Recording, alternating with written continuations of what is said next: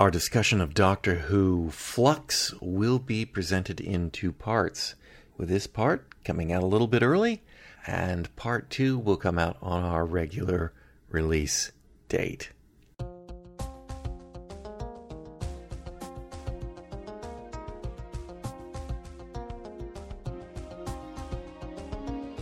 You're listening to Fusion Patrol, a listener-supported podcast.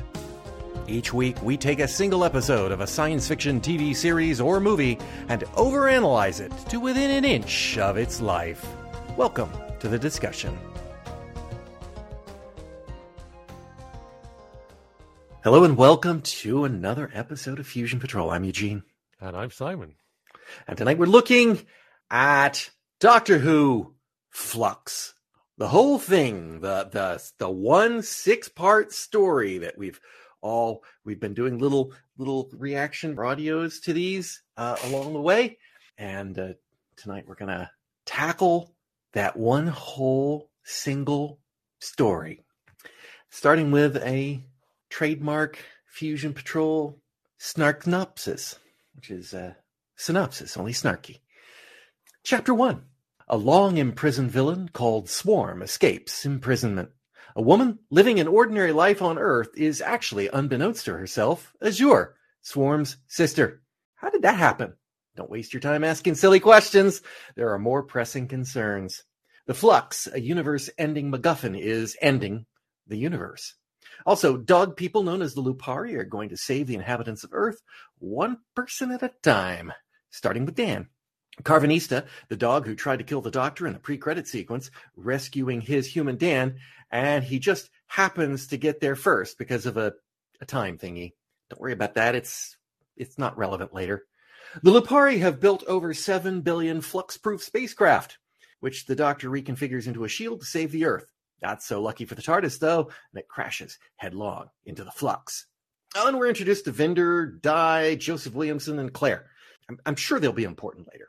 Chapter 2. Damage. The TARDIS lands in the 19th century Crimean War, except it isn't about the Russians anymore. It's the Sontarans, and no one seems to notice. Mary Seacole is there, just generally being better than the British.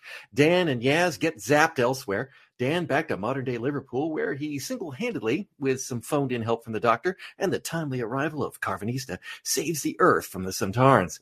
Yaz goes to the Temple of Atropos on the planet Time, where she meets Vinder, one of the good guys, and Swarm and Azure, the bad guys.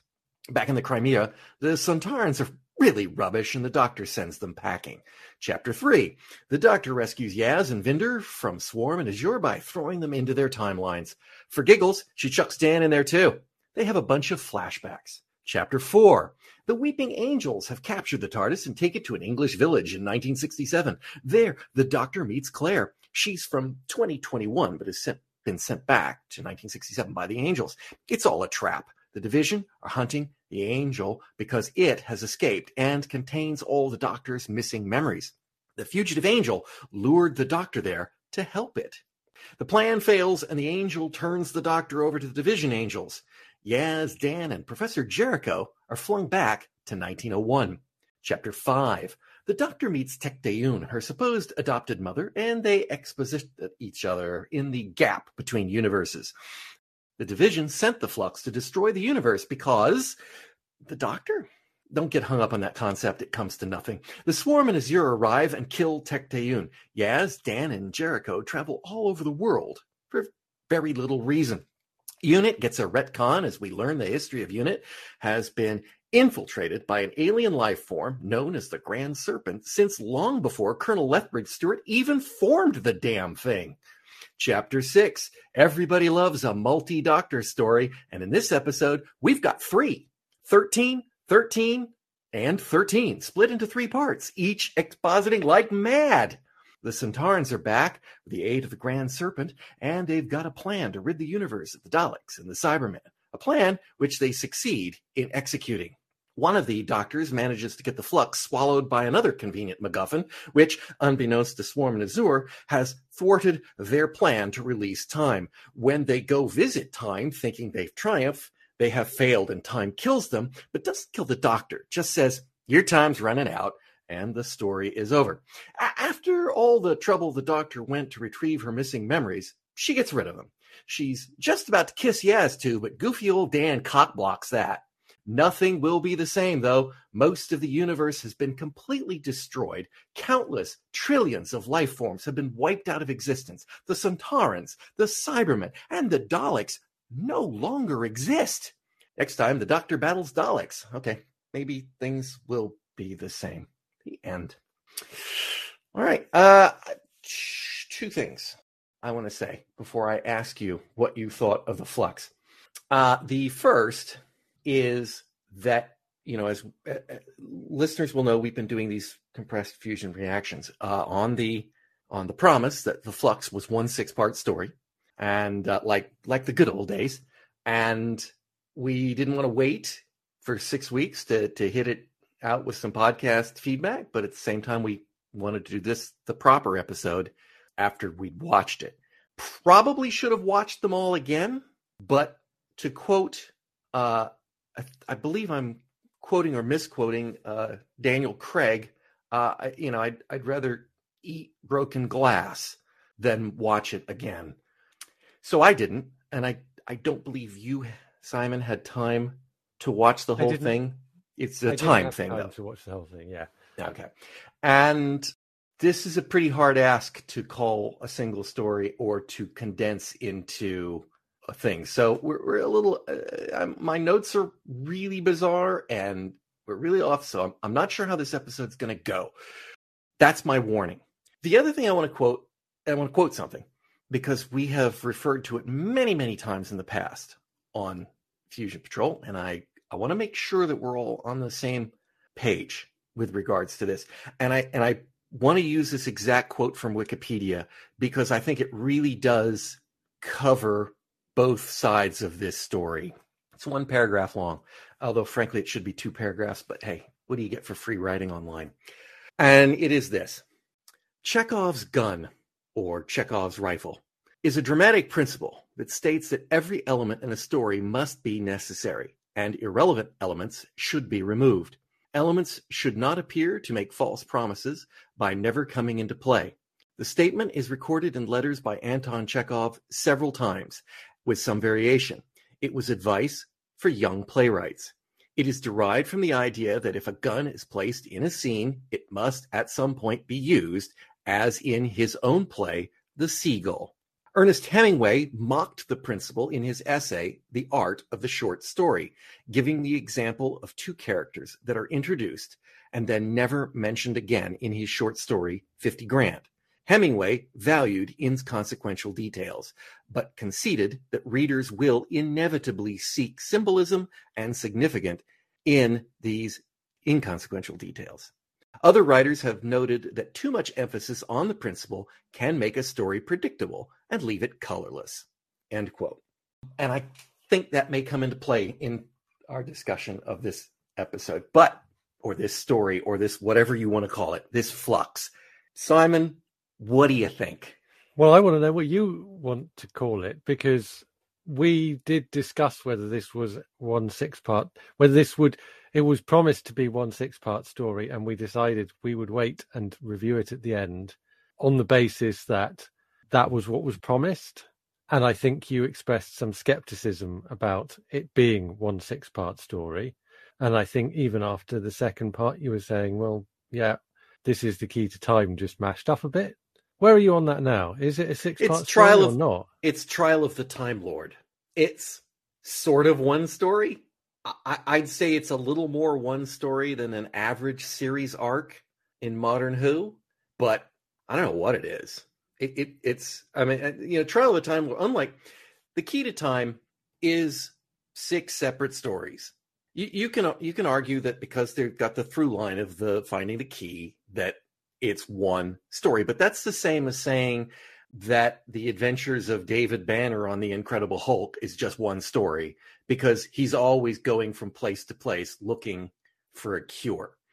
Or that the X-Files is one story because Mulder is always searching for the truth. And occasionally there's bits of the mythos that come in. But Trial of the Time Lord, which was an unholy mess, is 3 distinct stories and a fourth that overarches them. And it is actually, because it ends in 2 parts, that is the ending of the Trial of the Time Lord. It's closer to this than anything we've seen, and that's about the best I can say. But this is just an unholy mashup. And I would say what this is 12 episodes of Doctor Who that were meant to have a bit of an arc that got slashed like nobody's business. And instead of going, let's cut out 50% of it, they said, let's cut out 50% or 50% of the stories. They said, let's cut out 50% of each of the stories and slide them all together. That's what it feels like to me. Well, I mean, do you think this was one story?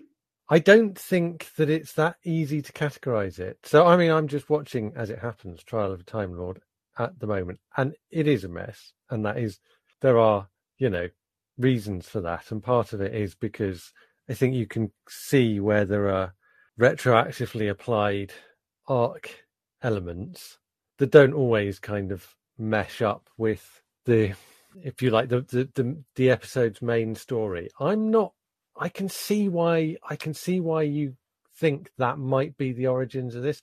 I'm not convinced. I'm going to look forward to it never was 12 stories. I mean, I think it was 8 down to 6 or something. And yeah, whatever it was, but it's we don't know whether any of those original what stage any of those original treatments were at, or whether any of them were included in this, because the writers would have been different anyway. But this is not what I expected. So let me put that out there first. I've been trying to figure out what it is, because I think what I expected, and I was very much looking forward to getting a new format, and I'm very happy to have had a new format, because I think it was in the context of what we wanted from a new showrunner, but hey, we get it from the existing showrunner, that's fine. We're talking about the fact that Doctor Who could do with a shake-up and doing something different. It wasn't just the kind of episode monster of the week with some kind of arc running through in the background that is even less kind of well integrated than the X-Files were, which you alluded to. So good, okay, I'm happy with the new format, but I'm also kind of left a bit dissatisfied by some elements of this story that are connected with the fact that there is something else going on here. I think to some degree you could argue that there are kind of self-contained stories within episodes.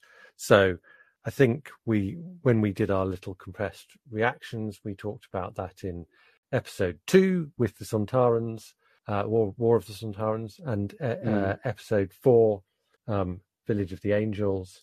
That to a greater degree, those episodes had their own standalone story. If someone tuned in just for that episode, and actually, I literally made my dad watch one of those episodes without having seen any of the others, then it would. Which one? War of the Sontarans. Oh, and okay. It would make some sort of sense, but at the same time, the kind of other bits of the story were being advanced, and that was through an arc or a number of arcs, a number of different stories that I think I was expecting to be quite intertwined. But as the story went on, what emerged was the fact that some of the arcs were not originating from the Flux story. So it wasn't that the Flux was 6 episodes of different plot strands being woven together. It was the Flux was some new plot strands being woven together with some previously developed plot strands, namely the Timeless Child and the Tech-2N backstory and the Division and all this kind of thing.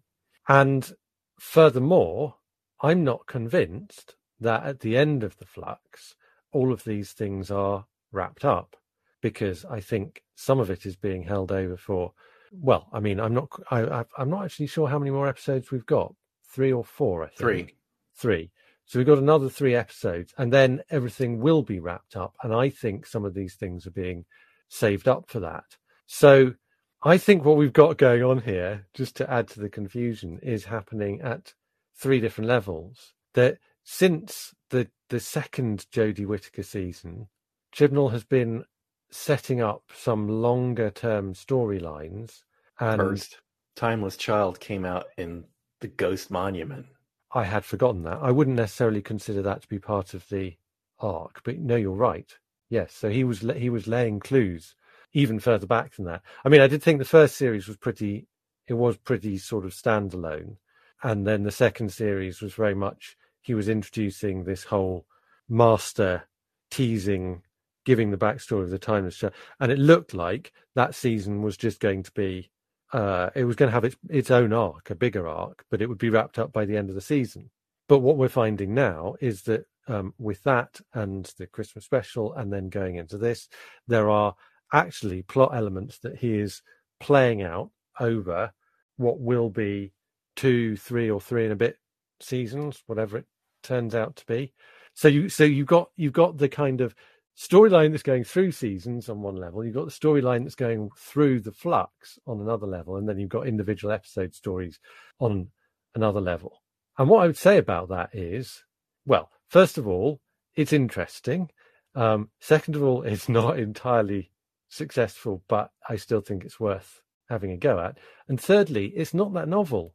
It's actually just the way TV is made now. It's like when Doctor Who came back in 2005, they consciously abandoned the old serialized format. Okay, fair enough. They wanted something that people could drop into, they going out to the pub or coming back from the pub, they could just watch an episode without having worried about whether they had watched it last week or were going to watch it next week. And, the iPlayer box set era has come upon us, and things aren't like that anymore. And so if you just look aside from the kind of sci-fi stuff, I mean, I pick the best thing that's on TV now, and I think this is probably a good one because it's certainly out on both sides of the pond and probably in other countries too. Succession. You look at the way that is constructed, and there are stories that are running through the seasons. So we're on the third season of it now.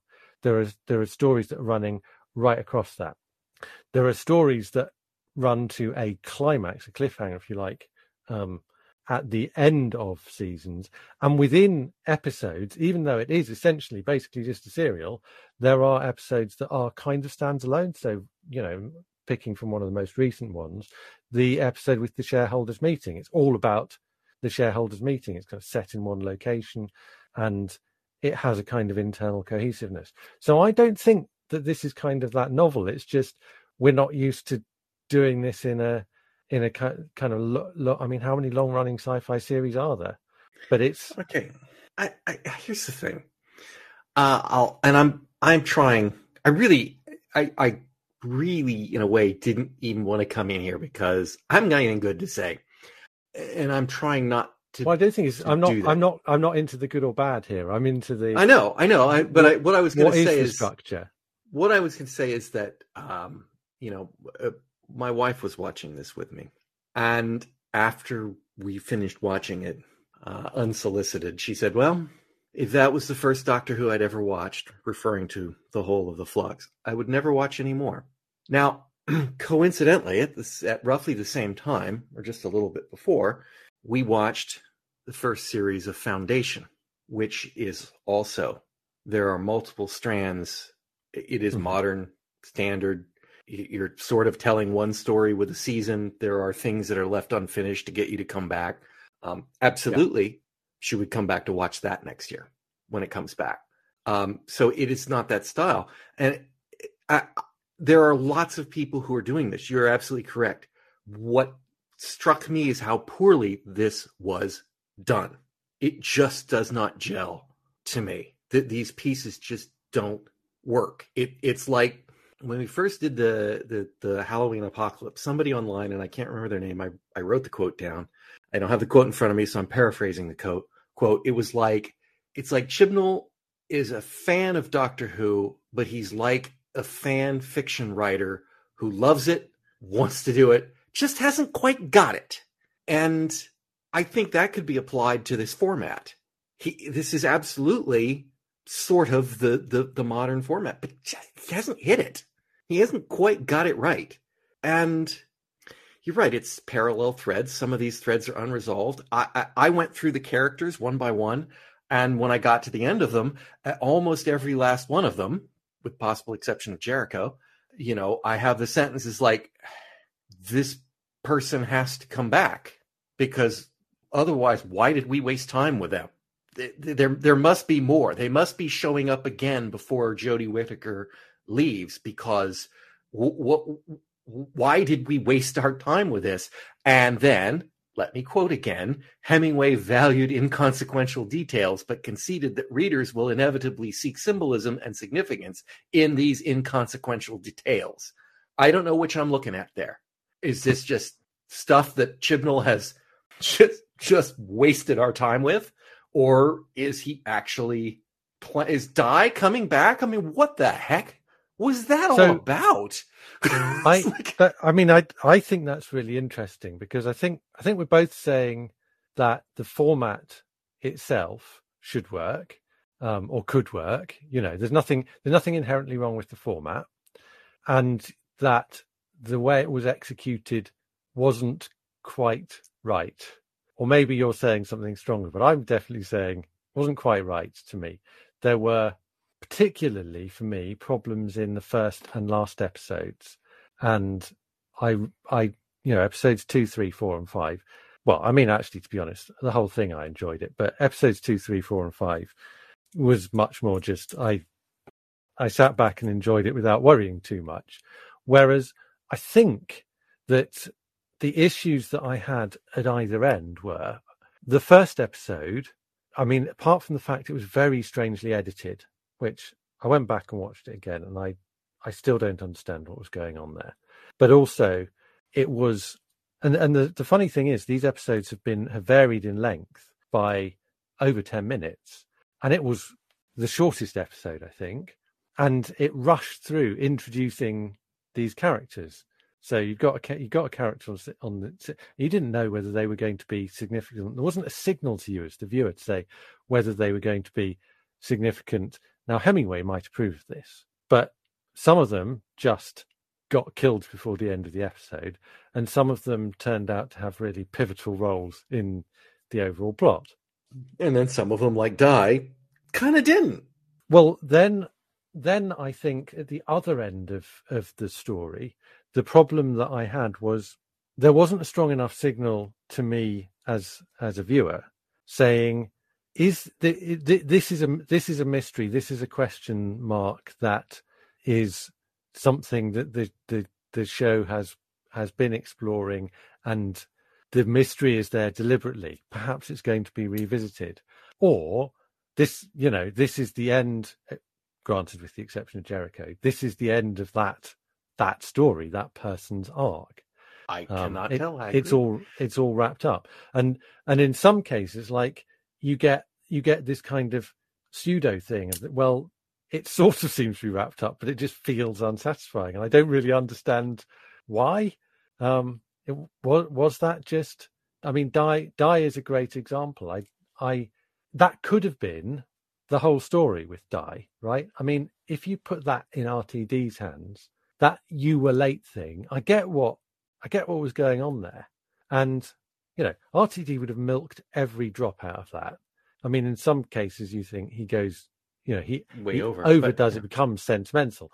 But on the other hand, that just got thrown away in this, and I don't know why. But so did. All right, she was captured.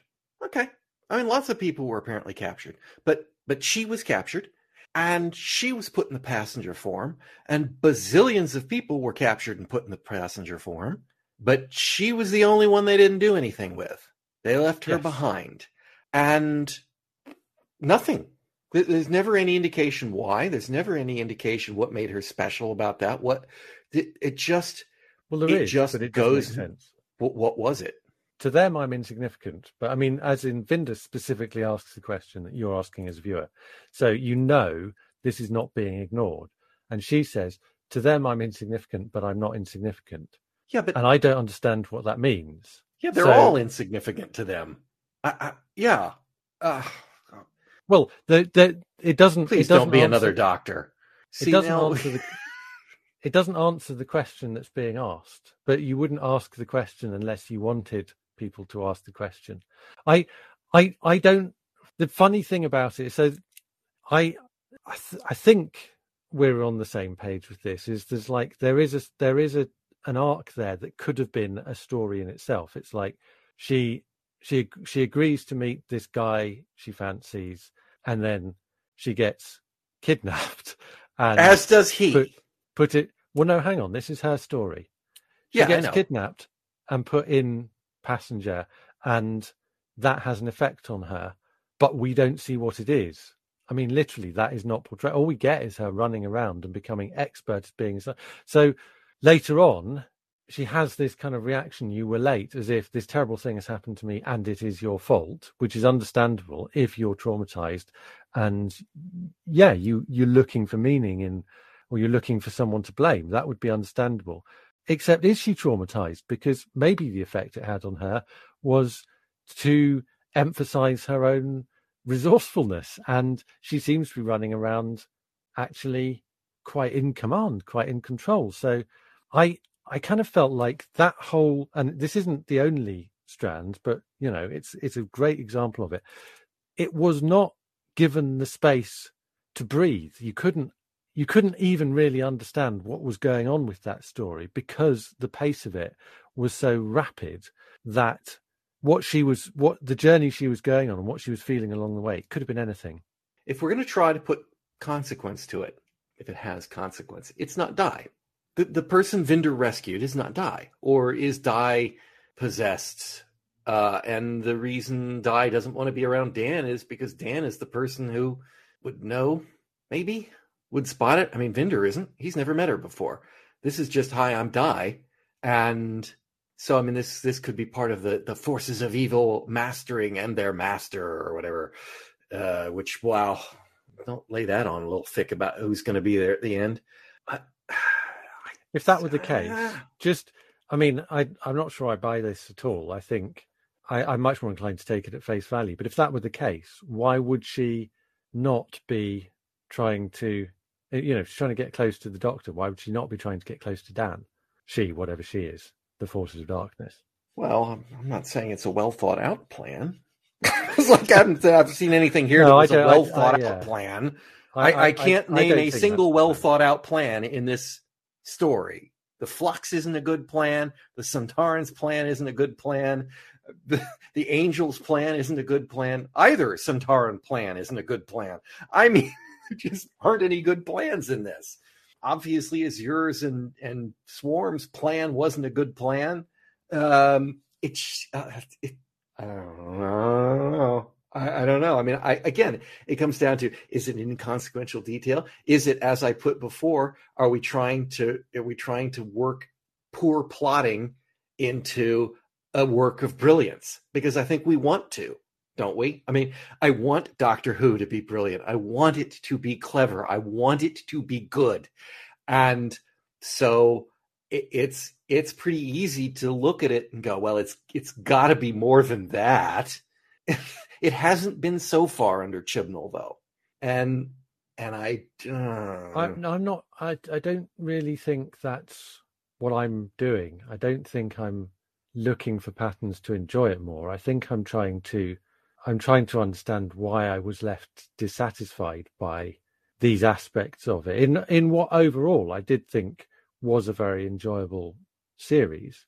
It was neither fish nor fowl in a sense. If there were a clever plot, it needs to be, for it to be satisfying, it needs to be clearer at this point that there is still something unresolved. And if there wasn't a clever plot, and that was the whole story, it needs to be clearer at this point that it has been resolved. And if I had that clarity, if those notes had been hit more strongly in the final episode, I think I would feel more satisfied by it. That's all. I can't walk away from this going, how is Belle's child not an important plot point here?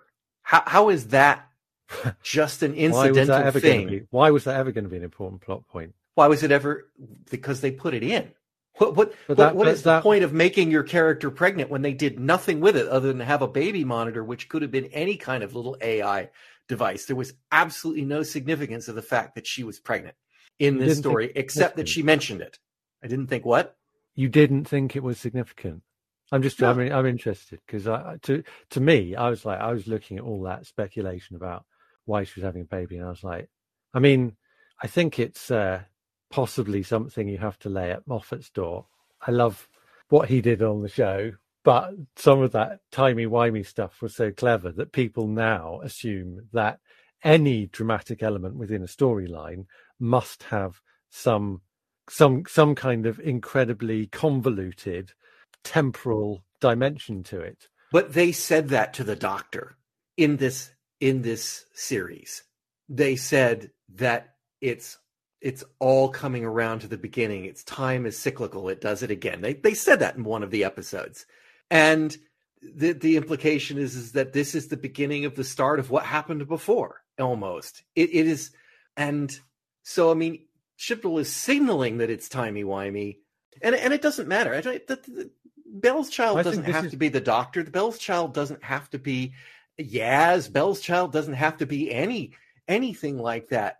But coming back to that Chekhov's gun, they did nothing with the fact that she was pregnant at all. No, she wasn't incapacitated because she was pregnant. She wasn't slowed down like she really would be if she were pregnant. It really wasn't that. It wasn't like Vinder knew she was pregnant, and so he was working extra hard to get to her. There was nothing other than the fact that she had a baby monitor, and it just doesn't make any sense. You've hit the point that is its dramatic significance, but you've just got the wrong person. Vinder doesn't know she's pregnant. Bell knows she's pregnant, and that's its dramatic significance within the storyline. To me, it definitely adds a great deal to the story, and I never really thought, oh, this baby must be someone who we know, or there must be a story in who this baby is going to grow up to be. I mean, maybe there'll be a sequel in 50 years' time, and we'll find out. But it didn't time really travel. We don't have to do that. We don't need to wait 50 years. It's time travel. It's a show about time travel. It could be tomorrow. Parents. No. It's a show about time travel. You could have told it now. Of course, you're absolutely right. But why would you care about it now? I mean, the point I'm making is that there are Big Finish or the people writing the novels or whatever, they like to look at shows that were 30 years ago and fill in these kind of little gaps that are, if you like, Hemingway's insignificant details, and add some significance to them and kind of expands them in some way. And yes, that's what I'm supposing, that people might do that for this, but it doesn't need that. It's not like Well, I'll tell you what Chibnall is not. He isn't a patch on Hemingway. He's a patch on worn out butt of Hemingway's jeans. It's just, if this is his I like insignificant nonsense, he's not good at it. And I'll plant my flag there. And that story was, I'm not, but he was a better writer. The whole Bell and Vinder story was just filler. It was just filler. The whole episode where Yaz and Jericho and Dan travel around the world, filler. It had no ultimate meaning towards the story of the Flux. It was a detour out and about to do whatever it was that they did. And what they did was they got us to like Jericho more than Yaz and Dan, and they killed him. And I just point out, they spent 3 or more years with that man and didn't shed a tear. Dan spent more time with Jericho than he has the Doctor. Right? He spent a couple hours with the Doctor and spent 3 or 4 years chasing her. And it just misses the notes of, Yaz has spent as much time with Jericho as she has with the Doctor. And it just all feels so haphazard and went through. And I said, and listeners didn't hear it because I'm pretty sure I said it after the podcast. But I said it to you, Simon. I hope you'll confirm this so that they know I'm consistent, in my opinion, that I want to hear what it is. well, that this whole series will live and die to me by this final episode. Oh yeah, It could be brilliant. You did say that, and they could save it, or it could be awful and it will tank it. And I'm in the latter camp. Well, it's like when you come to the end of this utterly dissatisfying ending at every level. Oh, the swarm and Azure, they're gone. Yeah, all right, fine, whatever. I'm the villain. I don't care. Whatever. See you later, Doc. Kate Stewart. Would she have 5 lines in this episode after all the unit buildup last time? All the unit buildup lined up with them firing missiles at Earth. Was there any evidence that missiles were fired at Earth? No. It was just gone. Just gone. And like, I'm the leader of the resistance of Earth. The Sontarans have only been invading for a week. A week. That's the problem with starting this on Halloween 2021 and ending it on December 5th, 2021. Right? There's that issue too for the people there in the world. It doesn't gel. Nothing about it gels. And okay, the Sontarans have been rubbish, but have they ever been so rubbish as to be taken out by a Sontaran who's got a chocolate addiction? Did you find that? I think it was supposed to be comedy. Did you find it funny? No. I do find the Sontarans funny. I can find the Sontarans funny. I didn't think that was particularly entertaining. And again, Kate Stewart's intelligence people worked that out in a week. No, the Doctor worked it out. No, Kate Stewart's people worked it out because she said, we have a possible opportunity in that we've noticed raids on corner stores, and then the Doctor says, oh yes, predilection to this and that. The other thing is, like, Kate Stewart's people figured out there was something going on there, and there was a weakness that could be exploited. No. All she said was that they'd been raiding corner stores. I thought she prefaced that with something about we've identified a possible in or something when they said we have to try to get people into the psychic ops thing. Admit it, you've watched it twice. I have not, so I'll take your word for it. But that's what I took out of it. I took that the Doctor was catching up with Kate Stewart very, very quickly when she brought that intelligence information to the fore. But I won't swear to that. Also, I thought the reunion between the Doctor and Kate was very touching, wasn't it? Did they say hi to each other? She said she liked this regeneration and made a comment that was at the end. It clearly indicates there's going to be another unit story in the next 3 episodes, which I think that's fair. That had to be the case because there needs to be an explanation of the Corporal Lethbridge Stewart comment in episode 5. Or unless it's just a continuity glitch that they thought nobody would care about. It won't be. Yeah. I do. Well, I mean, they went so far as we'll put that one down on the list of your predictions to note.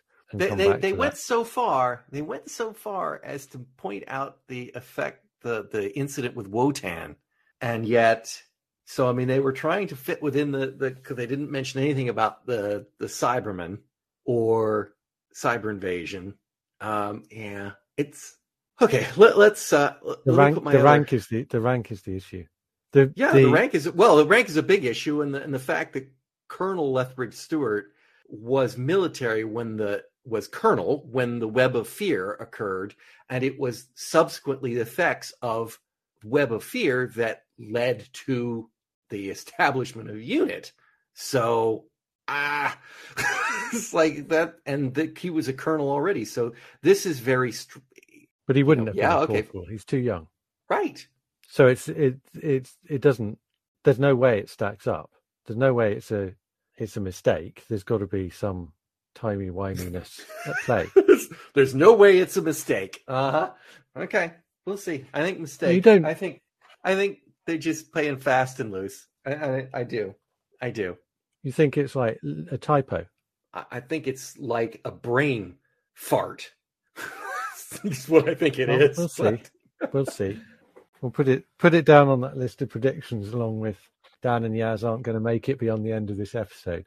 Okay, well, that's because they didn't announce. They specifically excluded them from the credits when they announced the Christmas special. Yeah, almost Or as the if there New was Year's. currently a series on the telly that they didn't want to spoil by preempting it with announcements about what was coming next. Well, I don't know. I don't know about that, but I think what was a mistake and won't be resolved was the fact that the TARDIS was left with UNIT, because that to me is very much part of the story of the Flux. We have got the TARDIS back at the end, so that should have been addressed within this story, and I think that's just been ignored. How is it that the Doctor spent all of those years at UNIT? There was another TARDIS in the building, and he never came across it. No one ever mentioned it to him. If it was a conspiracy, everyone was perfectly, kept it from him, the sharpest man in the building. I don't think no so. way that those people were worried about the web of time. Oh, this is the Doctor's TARDIS from the future. We can't show it to him. There's no way that's what it was. It's just. But even if they were, how good would they have to be not to kind of go, oh, which TARDIS the other? Oh, sorry, Doctor, I didn't realize you were listening. Okay, so there is one thing I want to get. I do want to bring up while I'm thinking of it. It's a little bit. It's not quite on that topic, but I agree that fits with the whole thing. Where I think a UNIT's they just got it wrong. But towards the end of this episode, Swarm says, for our amusement, we can let the Flux destroy the universe, and we can put it all back and let it destroy it again. Put it all back, and we will have fun doing that. That's the fun of their existence, which gives us the complete out of restoring the entirety of the universe, which I might add, we ended this series with most of the universe being destroyed, completely wiped out of existence, including the Daleks, the Cybermen, and the Sontarans. All gone at the end of this episode. Planets destroyed, populations displaced, traveling all over the place, Earth relatively unscathed. But we've walked out of this with a universe that's probably only got 100 galaxies left in it instead of 100 million galaxies or 100 billion galaxies or whatever the current reckoning is for the number of galaxies in our known observable universe. And, next week the Daleks are back, and in 2-3 weeks the Daleks are back. That's got to be resolved. And the MacGuffin is still there, that time still exists, and apparently he has the power to just set it all back. So reset switch, anyone? Come on, it is really. Well, I'm sorry, I'm not clear what you're looking for there. When we talked about it before, I think you actually were in favour of there being a reset. So I think there will be. Are you disappointed that there hasn't been? I think that there has to be one at this point. I'm not keen on it. I'm just saying that just pretty much has to be. I don't think they can leave 99% of the universe dead, killed in the name of the Doctor, I might add. But for some utterly unknown reason, I don't think they can leave that. And but when you say they can't, you don't want them to, or you do want them to, but you don't think they will, or. Yes, I don't think they will. I don't think they can walk away from this and leave most of the universe dead. Just like they really couldn't do that in, the Avengers movies, which I have not watched, but where they killed, I don't know, half the universe's population. They had to restore that. It dramatically. The hero has to solve that problem. The hero has to be able to fix this. The Doctor has got to do something to undo that complete and absolute epic loss of life. And since they're all dead and their planets are all destroyed, this is I just can't believe they're going to leave that alone. And they have set up a bunch of things. I don't know whether am I in favor of it? But are you happy with that? Are you happy with that? That's what's going to happen. So if it does, is that what you want to see? No, I want to see them not write a stupid story that leads them to having to do that. That's what I want to see, but I ain't going to get that. Oh, so the problem. The question is not whether there is a reset or not. You're not actually bothered about whether there's a reset or not. No, I'm sure there is going to be a reset of some kind. But are you in favour? If we're here, this is where we are. how is it resolved to your greatest satisfaction? Is it you have a reset or you don't have a reset? Actually, in a way, it's I have a reset, and that is that Chibnall's not hired in the first place. That would be the best reset switch. We don't get that in real life. We only get those in fiction, and that's the problem. What's in fiction? Do I want to reset at this point? No, I'm saying is at this point they've written themselves into a reset. It's already done, right? This is you're asking me, do I want to reset? Already done. No, it's done. Yes, it is. It's done and filmed. It's done. It's done. I don't have the because I watched it twice, and I'm pretty sure that we're still in a situation. They've already filmed and finished the other 3 episodes too, even though we haven't seen them. We haven't seen them, so we don't know what's in them. You're saying you do know that has happened within those 3 episodes. I say from a dramatic standpoint, that's what they will have to do. It's what they will have to do. And it's only because of what they set up. They cannot possibly leave 90% of the known universe destroyed. First off, it limits all the places the Doctor can go. But it also leaves the Doctor as being, all right, somehow asking this question. Yeah. Do I want resets? Never. Do I want resets? Are they sometimes necessary? You would prefer them to stick with it. They've done it. You want them to see it through. They've already committed to having a reset. They might as well they need to finish it. That's right. They've already done the unconscionable thing, and now they have to fix it. Right. The Doctor has. So you do want them. Right. Yeah. Okay. The Doctor has never failed on a scale this epically before, and you don't want her to. Correct. The Doctor. Right. Okay. Well, that's what I'm kind of wondering. That's what I'm kind of wondering how, because it's kind of a question about how dark the show can go. I think, in a sense. Because you could I mean the world of the familiar part of the world in Doctor Who, Earth and the Earth's government and all the rest of it is very different from the one that we are familiar with, and there are changes that have been made to it that the show has kind of committed to over time. Certainly, in the 21st century side of things, but I'm not clear whether this is one of them. I suspect it's not for the same reasons you're thinking of, but just because I think there's a kind of etiquette amongst showrunners that they wouldn't make such a big change at the end of their run. They might make a big change at the beginning of their run because it gives them a playground, and then hand over at the end for the next showrunner to decide whether to keep it or get rid of it. But what Chibnall would be doing here would be wiping out the universe and then handing over the show straight away, and that's probably not really fair. Yeah, and I'm not just saying it from a story purpose. I'm talking about from a production standpoint. Again, as you say, it's exactly the same thing. You don't end the universe and walk away. It's said, here you go. I've destroyed everything. I mean, it's not like he hasn't already done that in a way, in reverse, with taking Gallifrey back out again. But yeah, it just, I can't see this from a production standpoint. I can't see this from a story standpoint. I can't see any out other than to solve it. And if you want to say, yeah, sure, fine, we can go to a dark place. Okay, maybe Doctor Who has decided to go to a dark place. Maybe wiping out 99% of the universe is exactly what Chibnall wanted to do. Where was the emotional impact of that? There was zero. In this story, there was no realization except for that one bit where Belle meets a bunch of refugees. Apart from that, this was apart from that one little scene. Apart from the sanitation and the viaducts and I get it.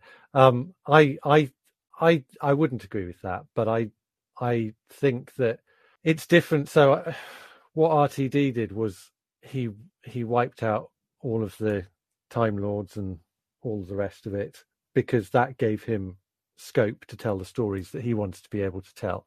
Whereas Chibnall has got 3 episodes left. So if this is just for him to have scope for those 3 episodes, it doesn't need to be a permanent thing.